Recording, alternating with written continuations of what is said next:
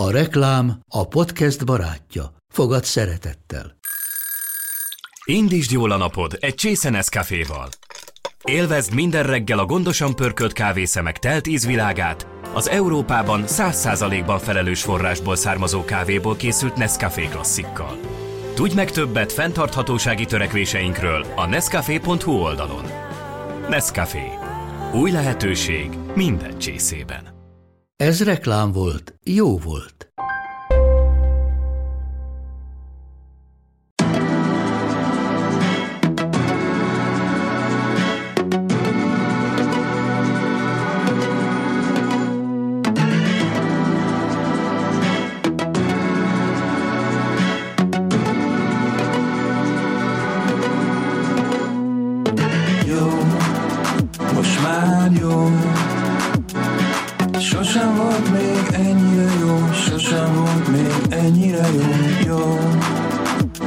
Sziasztok, ez itt a Kultúrvat Podcast nagyon nagy szünet után jelentkező új adása, amiben egy teljesen új formátumot fogunk megpróbálni. Most először be fogunk hívni mindenkit egy ilyen vetésforgó rendszerben a stúdióba, és a heti filmpremiérekről fogunk beszélni. A vendégeink a saját újságíróink lesznek, én Klák Dávid vagyok, és olyanokat hívtunk be, akik egyébként az Indexre megírják ezeket a kritikákat, majd ezekről a filmekről, de jó, hogyha szerintem halljátok ezeket szóban is. Jó. Első vendégünk pedig Stöckert Gábor, aki az új Predator filmet látta, aminek az a címe azt mondja, hogy A ragadozó. Sziasztok! Nem, az a címe, hogy Predator / A ragadozó. Köszönöm. Mert tényleg ez a magyar cím. Illetve, hogy a kritikádban írtad, valószínűleg azt írnád a videókazettára, hogy Predator 4. Így van. Ugye ez az egyetlen kritika, ami egyébként meg is jelent, mikor már felvesszük ezt az adást, szóval gyakorlatilag Stöckinek elég lenne felolvasni a belőle mondatokat. Viszont te is láttad, mert együtt néztük. Így van. És te nem írtál kritikát, neked hogy tetszett? Nekem nem különösebben. Én nem, igazából az volt a nagy felfedezésem, hogy nekem a Predator az, tehát hogy valahogy az úgy benne ragadt abban a korban, hogy ez egy 80-as évek közepe vége felé egy tökre értelmezhető és nagyon szórakoztató film volt, és én egyszerűen nem érzem a létjogosultságát évtizedekkel később. Szerintem ez egy nem érdekes szörny, és nem érdekes... Nem már. Tök izgi szörny. Tök izgi szörny volt 86-ban vagy 7-ben, tehát hogy ilyen, ugye a Predator 1-ben nekem a lényeg az, hogy rájönnek az emberek, és felfedezik, hogy tényleg van egy valami, és hogy ilyenkor mindig harmadlagos, nehézleges, hogy ez hogy néz ki, vagy hogy mi hajtja, vagy hogy mi ez, csak hogy nem tudom, tehát az eredeti Predatorban nekem a vadászat érzése volt, az egy nagyon, tehát amikor rájönnek, hogy akik vadásznak, azokat vadásszák valójában. És nekem itt le is záródik a Predator szága Antal-Nimród ellenére. Én azért jobban szeretem a Predatort ennél, és jó Predator filmet azt tudtam volna nézni most is nagyon szívesen. És rá is készültem, megnéztem a 87-es filmet, amit én nem tudok egyszerűen odarakni a B-filmes, ilyen VHS filmek közé, vagy B-kategóriás VHS filmek közé, mint a Commando, meg az Amerikai Ninja, meg a nem tudom, korai Van Damme filmek, vagy a késői Van Damme filmek.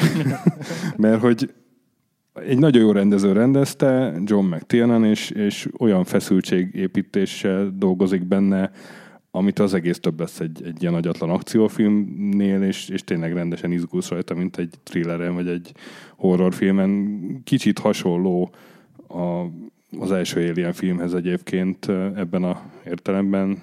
Nyilván azt a szintet nem üti meg, de azért nagyon jó film, még most is, nekem még most is tök hatásos volt. És valahogy ezt én hiányoltam, miközben az egész film, ugye ez az új film, a 80-as évekre kacsingat vissza, vagy arra a VHS korszakra, csak pont a B-filmes részére, nem arra, amitől jó volt a Predator. Abszolút, igen. Hogy Shane Black rendezte, aki ugye a Dur és Csók című filmet, a Rendes fickókat, aki a 80-as években nagyon elismert és sok pénzkereső forgatókönyvíró volt, és aki ugye az eredeti Predatorban is szerepelt, és hogy neki van egy ilyen, hát tulajdonképpen egy személyes stílusa, ezek a nagy dumás emberek összejönnek és mókáznak. Jellemzően párosok, ugye a Halálos fegyver, meg Utolsó cserkész, ami neki köszönhető.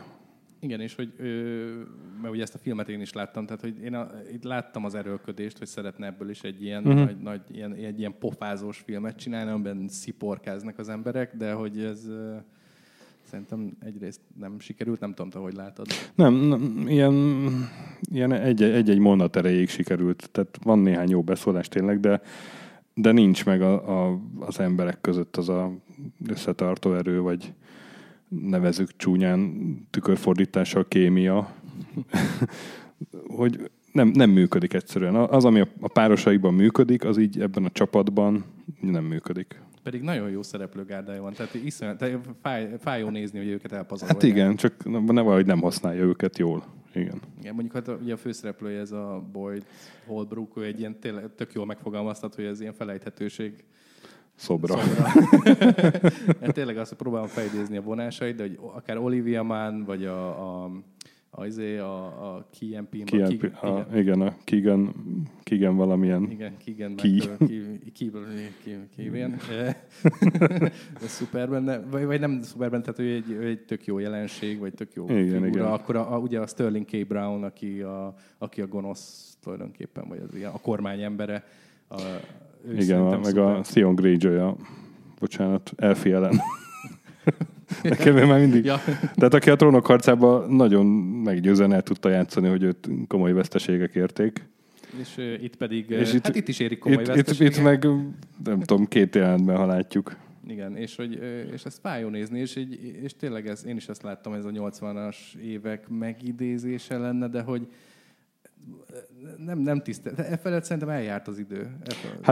E fölött a Predator fölött eljárt valóban az idő, amit most kaptunk. De szerint nem tudom, én azért nagyon sok potenciált látnék ebben a brandben, csak valahogy mindig odajökadunk ki, hogy vagy összeeresztjük az Aliennel, vagy egy ilyen agyatlan akciófilm. Igen, mert ez is az van, mint a folytatásoknál szokott, hogyha ezt tényleg a Predator 4-nek vesszük, akkor ilyen sokasodás van, tehát egy még több Predator, még több... Nekem egyébként a Jurassic World is beugrott, mert ugye ott is az van, hogy egyrészt van egy Uber dinó, meg vannak barátságos dinók is, és hogy itt is megjelent mind a 2 vonal ebben a filmben. És végül is tudom, hogy megjelent már a cikk, de hogy hány pontot adtál rá? Én 4 adtam rá, és nagyon fájt a szívem, mert egyrészt Shane Black rajongó vagyok, nagyon, másrészt meg Predator is közel áll a szívemhez. Igen, még azt hiszem nincsenek ilyen hétvégi eredmények, amikor ezt felveszünk. Kíváncsi vagyok, hogy ezt mennyien fogják megnézni, mert így... Hát igen, még ahhoz képest, hogy IMAX teremben volt a sajtóvetítés, elég ritkásan ültünk, azt néztem. Igen. De ez még nem jelent semmit. Igen, de mondjuk tényleg az, hogy én sem ajánlnám igazából ezt a filmet senkinek. Tehát még úgy vannak azok klasszikus, hogy legalább tök jól néz ki. Ez a film szerintem nem néz ki jól. Nem, meg a fele az sötétbe játszódik, tehát... És ezért, tehát vagy a 3D-nek sincs annyira nagyon értelme. Ja, hát ugye ez fura, ezt is szintén beleírtad, hogy egyrészt van Shane Black, aki egy ilyen neves rendező, akinek van egy rajongótábora, másrészt pedig van egy stúdió, aki szeretne egy ilyen évtizedes franchise továbbvinni, és ebből szerintem most Shane Black jött ki rosszul. Igen, Shame on you. Tökéletes. Na jó, ezt szerintem most kell felállnom ebből a szénből. Úgy is kezdődik a műszakodba, és már 5 perc elkezdődött. Köszi szépen. Sziasztok. Akkor a Predator után folytatjuk egy homlok egyenes, teljesen más filmmel, ez pedig a 3 nő Jafar Panahi rendezésében, amiről pedig Kovács Dávid kollégámmal fogok beszélgetni, illetve... Beszélgessünk, sziasztok! Igen, beszélgessünk. Főleg kérdéseim vannak, mert én bevallom, egy Jafar Panahi filmet sem láttam, és így azon kívül, hogy ő házi őrizetben van otthon Iránban. Igen, ő egy iráni filmrendező. Tehát, hogy a nevét azt ismerem, de hogy a filmjeivel még nem volt. Hát neki a Taxi Teherán című filmét illik ismerni, vagy kell látni elsősorban. Ez már a házi őrizet ideje alatt készült. Neki annyi a sztoria, hogy azt hiszem 2010-ben otthon tartott valami házi bulit, és akkor vitték el otthonról az ellenzéki tevékenysége miatt. Ott volt a felesége, a lánya, meg kb. 15 vendég, tehát valószínűleg egy házi buli lehetett. És akkor a többieket utána viszonylag hamar kiengedték, őt nem. És eltiltották a filmezéstől, mert a rendezéstől magától, forgatókönyvet sem írhat, interjúkat sem adhat, tudtam, se helyi médiumnak, mert egy honi médiumnak, sem külföldinek, és nem is utazhat egész konkrétan, kivéve elment az a mekkai zarándoklatra. Azt tudom, hogy a különböző filmfesztiválokra mindig ilyen furcsa módon csempészik ki a filmét. Így van. Azt hiszem az első filmje, ami a házi őrizet alatt készült el, annak az volt a címe, hogy ez nem egy film, ez nagyon stílszerű megoldás, és azt hiszem ez volt ez a film, amit egész konkrétan egy tortába csempészett pendrive-on csempésztek ki Cannesba. Kíváncsi vagyok, milyen állapotba került a torta Iránból Cannesba. Na, de hogy milyen az új filme, milyen a három nő? Mit kell tudni róla? A három nőről azt hiszem az első és legfontosabb, amit tudni kell, hogy ez ugye megnyerte a legjobb forgatókönyvnek járó díjat Cannesban, és tényleg így gondolkodtam rajta, hogy ez így mennyire érződik a filmen, amikor nézi az ember, és hogy annyira nagyon azért nem. Közben így tökre novellaszerű, tehát hogy érti az ember, hogy mi tetszett ebben a zsűrinek és a filmes szakmának. A nagyon novellaszerű elcsíp egy életútból egy fejezetet, tehát hogy tökre működik a tortaszelet elmélet. Ja. Nagyon passzolóan. De hogy miről szól? Tehát mondtad, hogy novellaszerű, akkor ez ilyen össze nem függő történetek így egy csokorban, vagy... Nem van íve a sztorinak. Nagyon drámaian indul, egy mobiltelefonos felvételt látunk egész konkrétan, ahol egy iráni tínédzser lány valahol fenn a hegyekben, egy barlangban, amiről azt se tudni, hogy hol van, egy kísért szemekkel üzen egy híres iráni színésznőnek, hogy őt nem engedik színésznővé válni a családja, hiszen az arrafelé annyira nem menő dolog, főleg egy ilyen falusi környezetben, és a felvétel végén pedig úgy tűnik, hogy felakasztja magát. És akkor ez nyilván nagyon megviseli a színésznőt, aki aztán a rendezővel elindul ebbe a faluba, és aztán hát igazából egy ilyen road movie-vel válik, aztán a végén pedig mégsem az, de hogy így tényleg egy borzasztó sokat utaznak ebben is autóban, ugyanúgy a Taxi Teheránban is. És a másik érdekessége, hogy ugye a rendező nem csak rendez és forgatókönyvet írt, hanem ugyanúgy játszik is, ahogy a korábbi filmekben is, ráadásul főszerepet adott magának, nagyon rafináltan, és a másik főszereplő, ez a híres színésznő, ő valóban egy híres színésznő Iránban, és ő is saját magát alakítja. És aztán kikötnek ebben a faluban, és nagyon sok furcsaság történik. Igazából nagyon ügyesen mutatja be az ilyen népi, urbánus különbségeket Iránban. Kicsit olyan, mint így, nem is tudom, világzenét hallgatni, hogy így az ember nem ért feltétlenül minden utalást, hiszen nem élünk Iránban, de így nagyon jó rácsodálkozni arra, hogy milyen sokszínű hely a világ. És az ilyen technikai megkötöttség az mennyire zavaró? Tehát, hogyha ugye eltiltották filmezéstől, feltételezem, hogy ezért van ennyi ilyen autós jelenet benne, mert ott valahogy biztonságosabban lehet forgatni, vagy akár rendezni, hogy ez a kárára megy a sztorinak, vagy segíti, vagy... Egyáltalán nem szerintem, tehát hogy nem tűnik egy ilyen több sebből vérző valaminek, tehát hogy abszolút játékfilm jellege van. Egyáltalán nem. És beszéltem itt az autókról, én imádom, amikor a kamera egy, nem tudom, a motorháztetőre van téve, és úgy mozog, vagy a szélvédő mögé. Nagyon sokat ülünk autóban így a filmben. Az is baromi jó, amikor így be van törve a szélvédő, és így azon keresztül szemléljük a történéseket. És végül hány pontot fogsz adni rá? Jó kérdés.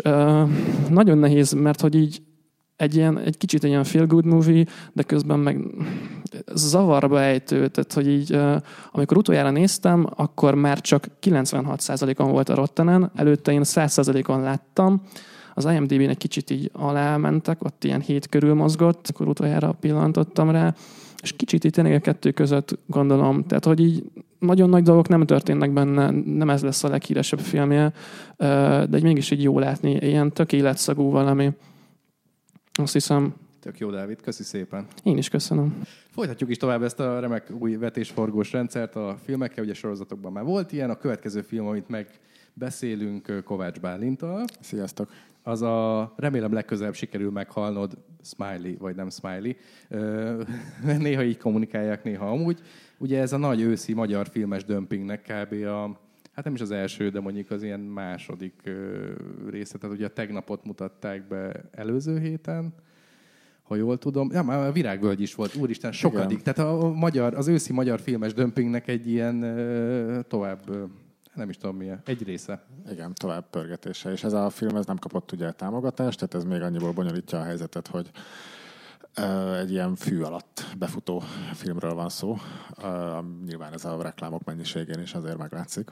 Igen, de hogy elég markáns reklámkampányt sikerült szerintem összehozni. Vagy nem tudom, vannak olyan elemek, amikor nagyon ilyen megkapó lesz. Akár a címe, ami szerintem elsőre nagyon furán modorosnak tűnik, de valójában tényleg odafigyel rá az ember, akár a plakátok, a főszereplők, a képek, amiket kiadtak róla, a zene. Szóval ugye ez egy fiataloknak szóló, vagy fiatalokat célzó film. Igen, hát én ilyenkor mindig azon gondolkozom, hogy vajon ez csak mi a kis értelmiségi buborékunkban érezzük úgy, hogy tök jól sikerült megszólítani egy közönségréteget, vagy esetleg tényleg. Ez már nyilván az első-második heti nézőszámok már amennyiben ezek nyilvánosak lesznek, majd akkor fog kiderülni, hogy tényleg így van. De igen, tehát egyébként az tény, hogy nem is tudom, 12 vagy hány magyar filmet mutatnak be még az év hátralévő részében, abból ez így azért kitűnik bizonyos értelemben mindenképpen. Tehát ez a nagyon-nagyon kreténnek hangzó szím. Például, ami egyébként, hogyha nézed a filmet, akkor igazából elég erősség, keményé, és kicsit ilyen szívfacsaróvá válik. Tehát én is úgy voltam vele, hogy Jézusom, milyen egy szarcím, de most, ha láttam a filmet, igazából eléggé teli találat. Igen, ugye ez a cyberbullyingről szól, legalábbis én nem láttam a filmet, te láttad, úgyhogy majd megcáfolsz. Hát igen, így ezzel reklámozták, vagy legalábbis én is ezt szűrtem le belőle, tehát tulajdonképpen nem klasszikusan a cyberbullyingról, ami ugye azt jelenti, hogy egy valakire, vagy több valakire rászállnak a menősrácok, és akkor szivatják, és azt mondják, hogy Jézusom, te ilyen dagat vagy, akkor nem is tudom, meg kéne ölnöd magad, és akkor rosszabb esetben egy idő után az ember tényleg megöli magát. Tehát nem ennyire egyértelmű a helyzet, de végül is lesz benne egy zaklatásos részre futnak ki az események. Talán ez most lehet, egy picit spoiler is volt, bár pont a reklámkampány miatt lehet, hogy nem. De hogy igen, tehát hogy sokkal inkább szól arról, hogy ez most így nagyon nagypapásan fog hangzani, de hogy így milyen veszélyei vannak ezeknek az újfajta kommunikációs formáknak. De közben meg épp az egyik jó a filmben, hogy egyáltalán nem nagypapás. Tehát, hogyha valami távol áll tőle, akkor az a nagypapásság, ez a Jézus Mária, ezek a gyerekek már így kommunikálnak. Nem, hanem tök jól bemutatja, vagy gondolom, hogy tök jól, mert már igazából már én is nem is tudom, egy 10 évvel idősebb, sőt, már több is, mint 10 évvel idősebb vagyok annál, mint akikről szól, hát konkrétan 16 évesekről szól a film. Tehát az már az én gyerekkoromban se volt meg, hogy Facebookon kommentelgettük egymást az osztálytársakkal. Na de szóval azt kezdtem el mondani, hogy ez tök jól megmutatja ezt a világot, mindenféle ítélkezés nélkül, meg nem is poénforrásnak, meg nem is szörnyűködésnek, meg semmi ilyesmi, hanem egyszerűen csak így működik az élet.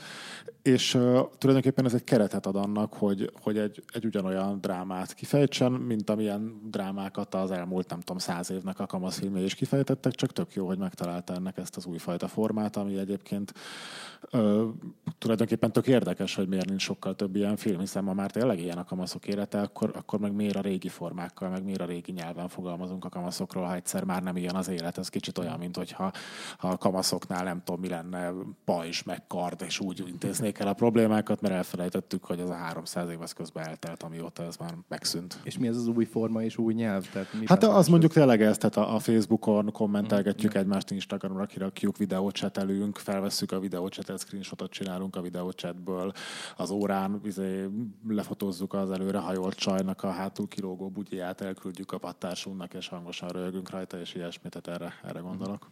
És ugye Svekje Mihály első filmje gyakorlatilag. Hát első nagyjátékfilmje, ugye kis filmeket készített eddig, főleg amiket kifejezetten vagyis a legutóbbit te kifejezetten szeretted, aki bújt, aki nem, ugye? Igen, a friss húson volt, ha jól emlékszem. Igen, az is egy ilyen elég kemény történet, vagy ha lehet így rangsorolni, akkor még keményebb, az egy. Hát arról sem nagyon lehet úgy beszélni, hogy legyen spoiler, mert az viszont egy konkrét csattanóra fut ki, de az a lényeg, hogy egy nagyon-nagyon-nagyon lepusztult ilyen cigánytelepen játszódik, ahol van egy fura figura, aki hát nyilván semmi jóban nem sántikál, és hát tényleg nem. Hát ez kicsit ilyen népmesés volt. Nagyon jó. És hogy visszatérve a nagyjátékfilmére, hogy nekem ez látatlanban annyira fura, ugye ez a fiataloknak készített film problémája, hogy az emberek elképzelik, hogy a fiatalok milyenek, hogy kommunikálnak, hogy viselkednek, stb. Ezt mennyire tudja megugorni ez a film? tök jó, és azt nyilatkozta is a rendező, hogy hagyta, hogy a gyerekek azért úgy átírogassák a szövegeiket, tehát hogy hál' Istennek nem az volt, hogy akkor én már pedig kitaláltam, hogy ez a mondat így hangzik, jól édesfiam, úgyhogy legyél szíves nem átírni, hanem tanuld meg szépen azt a szép költői mondatot. És vannak benne tök jó beszólások, amiken tényleg szakadt a közönség, hogy mit tudom én, a kisrác, akit... Hát tulajdonképpen ezért is jó a film, mert nem lehet azt mondani, hogy így bullyingolnak, mert hogy közben úgy jóban is vannak vele, de azért kicsit szivatják is. És akkor megsértődik valami szivatás, amire a kigyúrt srác ilyen teljes természetessége, hogy ha mi van, csak nem kell balfaszkodni, azt akkor nem lesz probléma. Szóval így vannak ilyen tök jó találatok. Néha egy picit talán úgy furának hangzik, de azt meg én őszintén szóval tökre nem tudtam eldönteni, hogy ez nekem azért hangzik furának, mert az is furának hangzana, hogyha a 16 éves unokahúgom így a természetes közegében dumálna előttem, vagy azért hangzik furának, mert esetleg nem olyan jól megírt mondat, nem tudom. De az biztos, hogy nem ez amire az ember így rossz hiszeműen számít, hogy fú, majd milyen izzadságszagú kamul az a mondatok lesznek. Ja, hát kíváncsi leszek, mert hogy én sem tudom eldönteni, hogy ez a film arra annak a korosztálynak szól, akik szerepelnek benne, vagy azoknak szól inkább, akik ezt a korosztályt meg akarják ismerni. Meg lehet ismerni ezt a korosztályt ebből a filmből? Igen, de hogy közben meg azt őszintén szóval én sem tudom, hogy kinek szól jobban. És nyilván az lenne a legjobb, és igazából még az is lehet, hogy így van, hogyha mind a kettőnek, tehát hogy a őket néző öregeknek is szól, meg nekik a 16 éveseknek is. De szerintem úgy benne van, igen, és nem ez a kulturális exotikumként, hogy na nézzük meg ezeket a kis ketrecbe zárt majmokat, hogy ugrálnak, hanem mondom, hogy egyszerűen tényleg egy olyan lélektani folyamatot, ilyen első szerelem, szüzesség, elvesztés, osztálybeli hierarchia harcok, meg ilyesmi, ami nyilván azért úgy többé-kevésbé mindenki átélte. Szóval, hogy a sztori maga az ilyen tekintetben addig nem új, amíg be nem jön ez a technika által lehetővé tett szivatás része a dolognak. És közben meg a szülőkről is beszél picit, de azt is nagyon okosan, tehát mindig csak egy ilyen nagyon szar mondatból, mármint hogy szándékosan szar mondatból, tehát amikor mit tudom én, az új apuka, vagy hát a nevelő apuka, magyarul anyukának az új csávója ilyeneket tud tanácsolni a srácnak, hogy azért ne horgonyozz le nagyon egy csaj mellett se. Én a te korodban kibeugráltam a nők ágyába, mindent ki kell próbálni, húsos, vékony, mindegy, csak nő legyen, tehát hogy ezek az ilyen ismerős mondatok, vagy amikor a szülő mondja azt, hogy nekem te igazából bármit elmondhatsz, ugye tudod, kislányom majd ezzel a lendülettel ki is megy a szobából, és többet nem figyel oda a gyerekre meg. Tehát, hogy tök jól megtalálja, svetja ezeket az ilyen nagyon jellemző, nagyon ilyen, hát nem is tudom, sorsfestő mondatokat, amiből így kiderül az is, hogy vannak ezek a kamaszok rosszabb esetben a szüleikkel, mert azért itt egy kicsit a rosszabb példák vannak a filmben, nem annyira a nagyon felemelő családi életek. És mindenkitől megkérdeztem, hogy tőled is megfogom, hogy hány pontot adnál rá majd. Hát jó kérdés, azon gondolkoztam elsőre, hogy lehet, hogy akár a 8-at is. Valahol 7 és 8 között, szerintem úgy közelebb a 8-hoz talán. Tök jó, köszi szépen, Bálint. Köszönöm szépen. Jó, és a vetésforgó utolsó vendége Matalin Dóra, aki az Egy kis szívesség című filmet látta és írja majd. Sziasztok! Mondanám azt, hogy rengeteg kérdésem van az Egy kis szívességről, de valójában ez a film, amik így láttam, hogy készülget, láttam, hogy kik szerepelnek benne, de hogy valójában nem különösebben érdekel, hogy megtudjak többet róla. Nekem... Hát akkor én ki is megyek. Jó, köszönjük szépen, Dóra, meg is vagyunk. Ugye Anna Kendrick és Blake Lively a két főszereplője, Paul Feig rendezte, aki ugye a Freaks and Geeks-et, meg az új szellemírtókat, tehát egy alapvetően vígjáték rendező. Igen, és ilyen női vígjáték specialista, ugye a koszorús lányok, meg mi is volt az a Sandra Bullock film? The Heat, az amikor rendőrök? Vagy igen, az is ugye egy úgynevezett női film volt, és ez is egy női film, legalábbis abban az értelemben, hogy nők a főszereplői. Én azt néztem, hogy a marketing kampány alapján kicsit olyan, mint az ilyen 90-es évek thrillerei, de nem tudom, ezt miből vontam. Hát nagyon nehéz a műfajáról beszélni, és ez szerintem, amit a kampányban sem tudtak igazán jól belőni, mert ugye arról van szó, hogy ez egy vicces film akar lenni, de annyira nem vicces, rejtélyes is, meg krimiszális van benne, tehát hogy tényleg nagyon nehéz belőni a műfaját. Kicsit hasonlít igen ezekre a 90-es évekbeli filmre, de ennél egy picikét ilyen humorosabbra van azért véve. Tehát nem kell vérkomolyan venni, de mégis azt mondom, hogy talán a krimiszál erősebb benne, mint a humoros vonal. De hogy mi a sztoria tulajdonképpen? Az a lényeg, hogy a főszereplője, akit már említettél, hogy az Anna Kendricknek a karaktere, akit szerintem a nézők, magyar nézők még mindig az Egek urából ismerhetnek leginkább, ami viszont egy tök régi George Clooney film, amiben ő volt a George Clooney-nak a fiatal, hát nem gyakornok, annál már több, a fiatal munkatársa, akit a George Clooney betanított arra, hogy hogyan kell kirúgdosni embereket, mert hogy neki ez volt a munkája. Egyébként egy tök jó film. Ez volt az ő hollywoodi bemutatkozása, azóta is főleg vígjátékokban játszik, de ilyen nagy sikere nem volt, Magyarországon nem igazán ismert. Hát ugye volt a Tökéletes Hang trilógia végül is, amiben tényleg Amerikában ilyen szupersztárnak számít. Igen, de nálunk nem. Nálunk egyáltalán nem. Na, tehát ő a főszereplő, egyébként tök jól nyomja, tehát ami ebben a filmben kell, az benne megvan. Ő egy olyan anyuka, egy kertvárosi anyuka, aki egyedül neveli a gyerekét, mert sajnos megözvegyült, és az a hobbija, és ez egyébként kétségkívül egy vicces szál a filmben, hogy vlogger akar lenni, és videókat gyárt, méghozzá ebben a háziasszonykodó témakörben, tehát sütik, mindenféle kézműveskedés, és azt hiszem van vagy 20 feliratkozója, és ezek ráadásul mind az ismerősei, akik röhögnek rajta. De idáig szerintem tök jó. És akkor ő megismerkedik az iskolában egy nagyon rejtélyes nővel, egy anyukatársal, akit ugye a Blake Lively játszik, ő a végzetasszonya. Ez szerintem egészen röhelyesen el van túlozva. Valószínűleg direkt. Tehát a Blake Lively-nak a szerkóira én nem tudok szavakat találni, tehát nincs ember a földön, aki ilyen ruhában megy a gyerekéért. Tényleg nem tudtam levenni róla a szemem, hogy ez most komoly, hogy senki nem kérdezi meg, hogy miért így van fölöltözve, egy férfi smokingokba jár, amik így hasig dekoltálva vannak, és ilyen hatalmas tűsarkú cipők, és nagy kalapok vannak rajta. Mindez egy kertvárosi iskolában, ahova ment a gyerekéért. Tehát senki nem kérdezi meg, hogy ne haragudj, de te miért nézel ki így? Na, szóval ők összebarátkoznak, totál nem illenek össze, de megvallják egymásnak a titkaikat, vagy legalábbis azt hisszük, és aztán a nő egyszer csak eltűnik. És akkor innentől kezdődik a nyomozás, amiben a főszereplőnk az Anna Kendrick, a Blake Lively férjével, aki egy őrülten jóképű, és ő már az első pillanatban ráindul erre a pasira, együtt próbálják megfejteni a rejtét. És ezt a mi főszereplőnk felhasználja arra is, hogy némileg beleüljön a Blake Lively életébe. És innentől már nagyon nehezen mondok bármit is, mert ennek a filmnek a lényege a fordulatokban van, és jó sok fordulatot bele is szuszakoltak.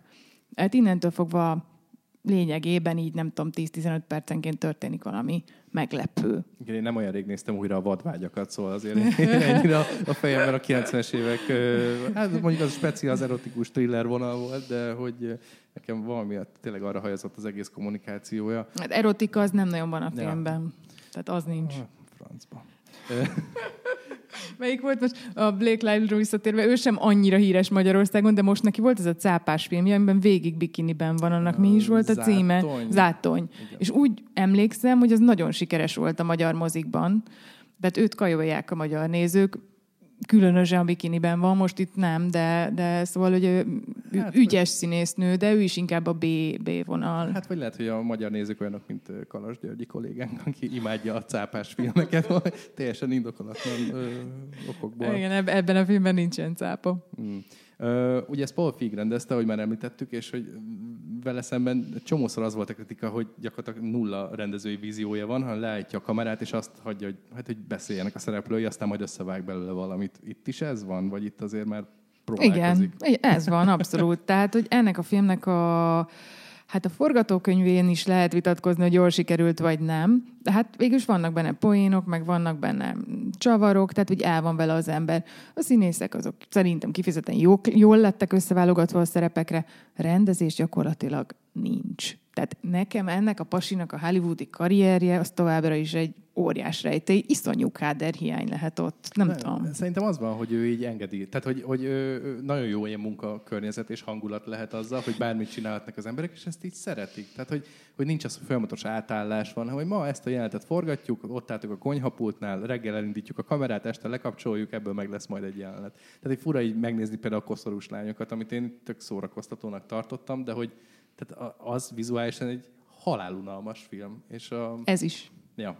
Tehát ugye ami az embernek tényleg eszébe jut róla, az, hogy hát gyakorlatilag nincs benne filmrendezői ötlet. Egyáltalán semmi. De az így is el lehet vele lenni, tehát hogy meg lehet egyszer nézni, de szerintem ez tipikusan az a film, amit megnézel, és 2 perc után elfelejted az egészet. Igen, ez ilyen klasszikus HBO gond, majd egyszer megnézed nyáron, télen, vagy még ott sem. Igen. Annyit írnék a javára, hogy ilyen típusú filmből most szerintem kevés van a mozikban. És nem arra gondolok, hogy vígjáték, mert ez nem egy klasszikus vígjáték, hanem ebből az ilyen csavaros, kicsit bűnügyi, de azért vicces, de azért van benne valami minimális dráma is. Szóval hogy ami nem szuperhősös, meg nem akció, meg nem tudom, szóval ilyenből kevés van, és az tök jó, hogy egyáltalán készülnek még ilyen filmek Hollywoodban, és hogy behozzák a magyar forgalmazók. Az már egy más kérdés, hogy ez a konkrét darab nem sikerült olyan hű, de emlékezetesre, de legalább van változatosságot ad a moziban. Hány pontot fogsz ráadni? Hát az 5 és a 6 között ingadozok. Még nem döntöttem el. Lehet felet is, szerintem. Igen, lehet, hogy az lesz 5,5. Jó, köszi szépen, Dóra. Köszi. Tehát ez volt a Kultrovat podcastjának az első forradalmi olyan változata, amiben a heti premiereket beszéltük meg. Ugye, ahogy már említettem, sorozatos már volt hasonló, amiben megbeszéltük, hogy ki milyen sorozatokat szeret. Ott volt, hogy egymást váltottuk a stúdióban. Most ezt a mozi premierekkel csináltuk meg. Ugye 4 filmről beszéltünk, a 3 nő, az Egy kis szívesség, a Remélem legközelebb sikerül meghalnod, és a Predator, a ragadozó. Köszönjük szépen, hogy hallgathatok minket, kövessetek minket és értékeljetek iTunes-on, RSS-en, az Index felületén is megtaláltok minket. Hallgassátok vissza az archívunkat, mert van benne egy csomó tök jó dolog, és nem biztos, hogy mindent hallottatok már. Én Klák Dávid voltam. Köszi szépen, sziasztok!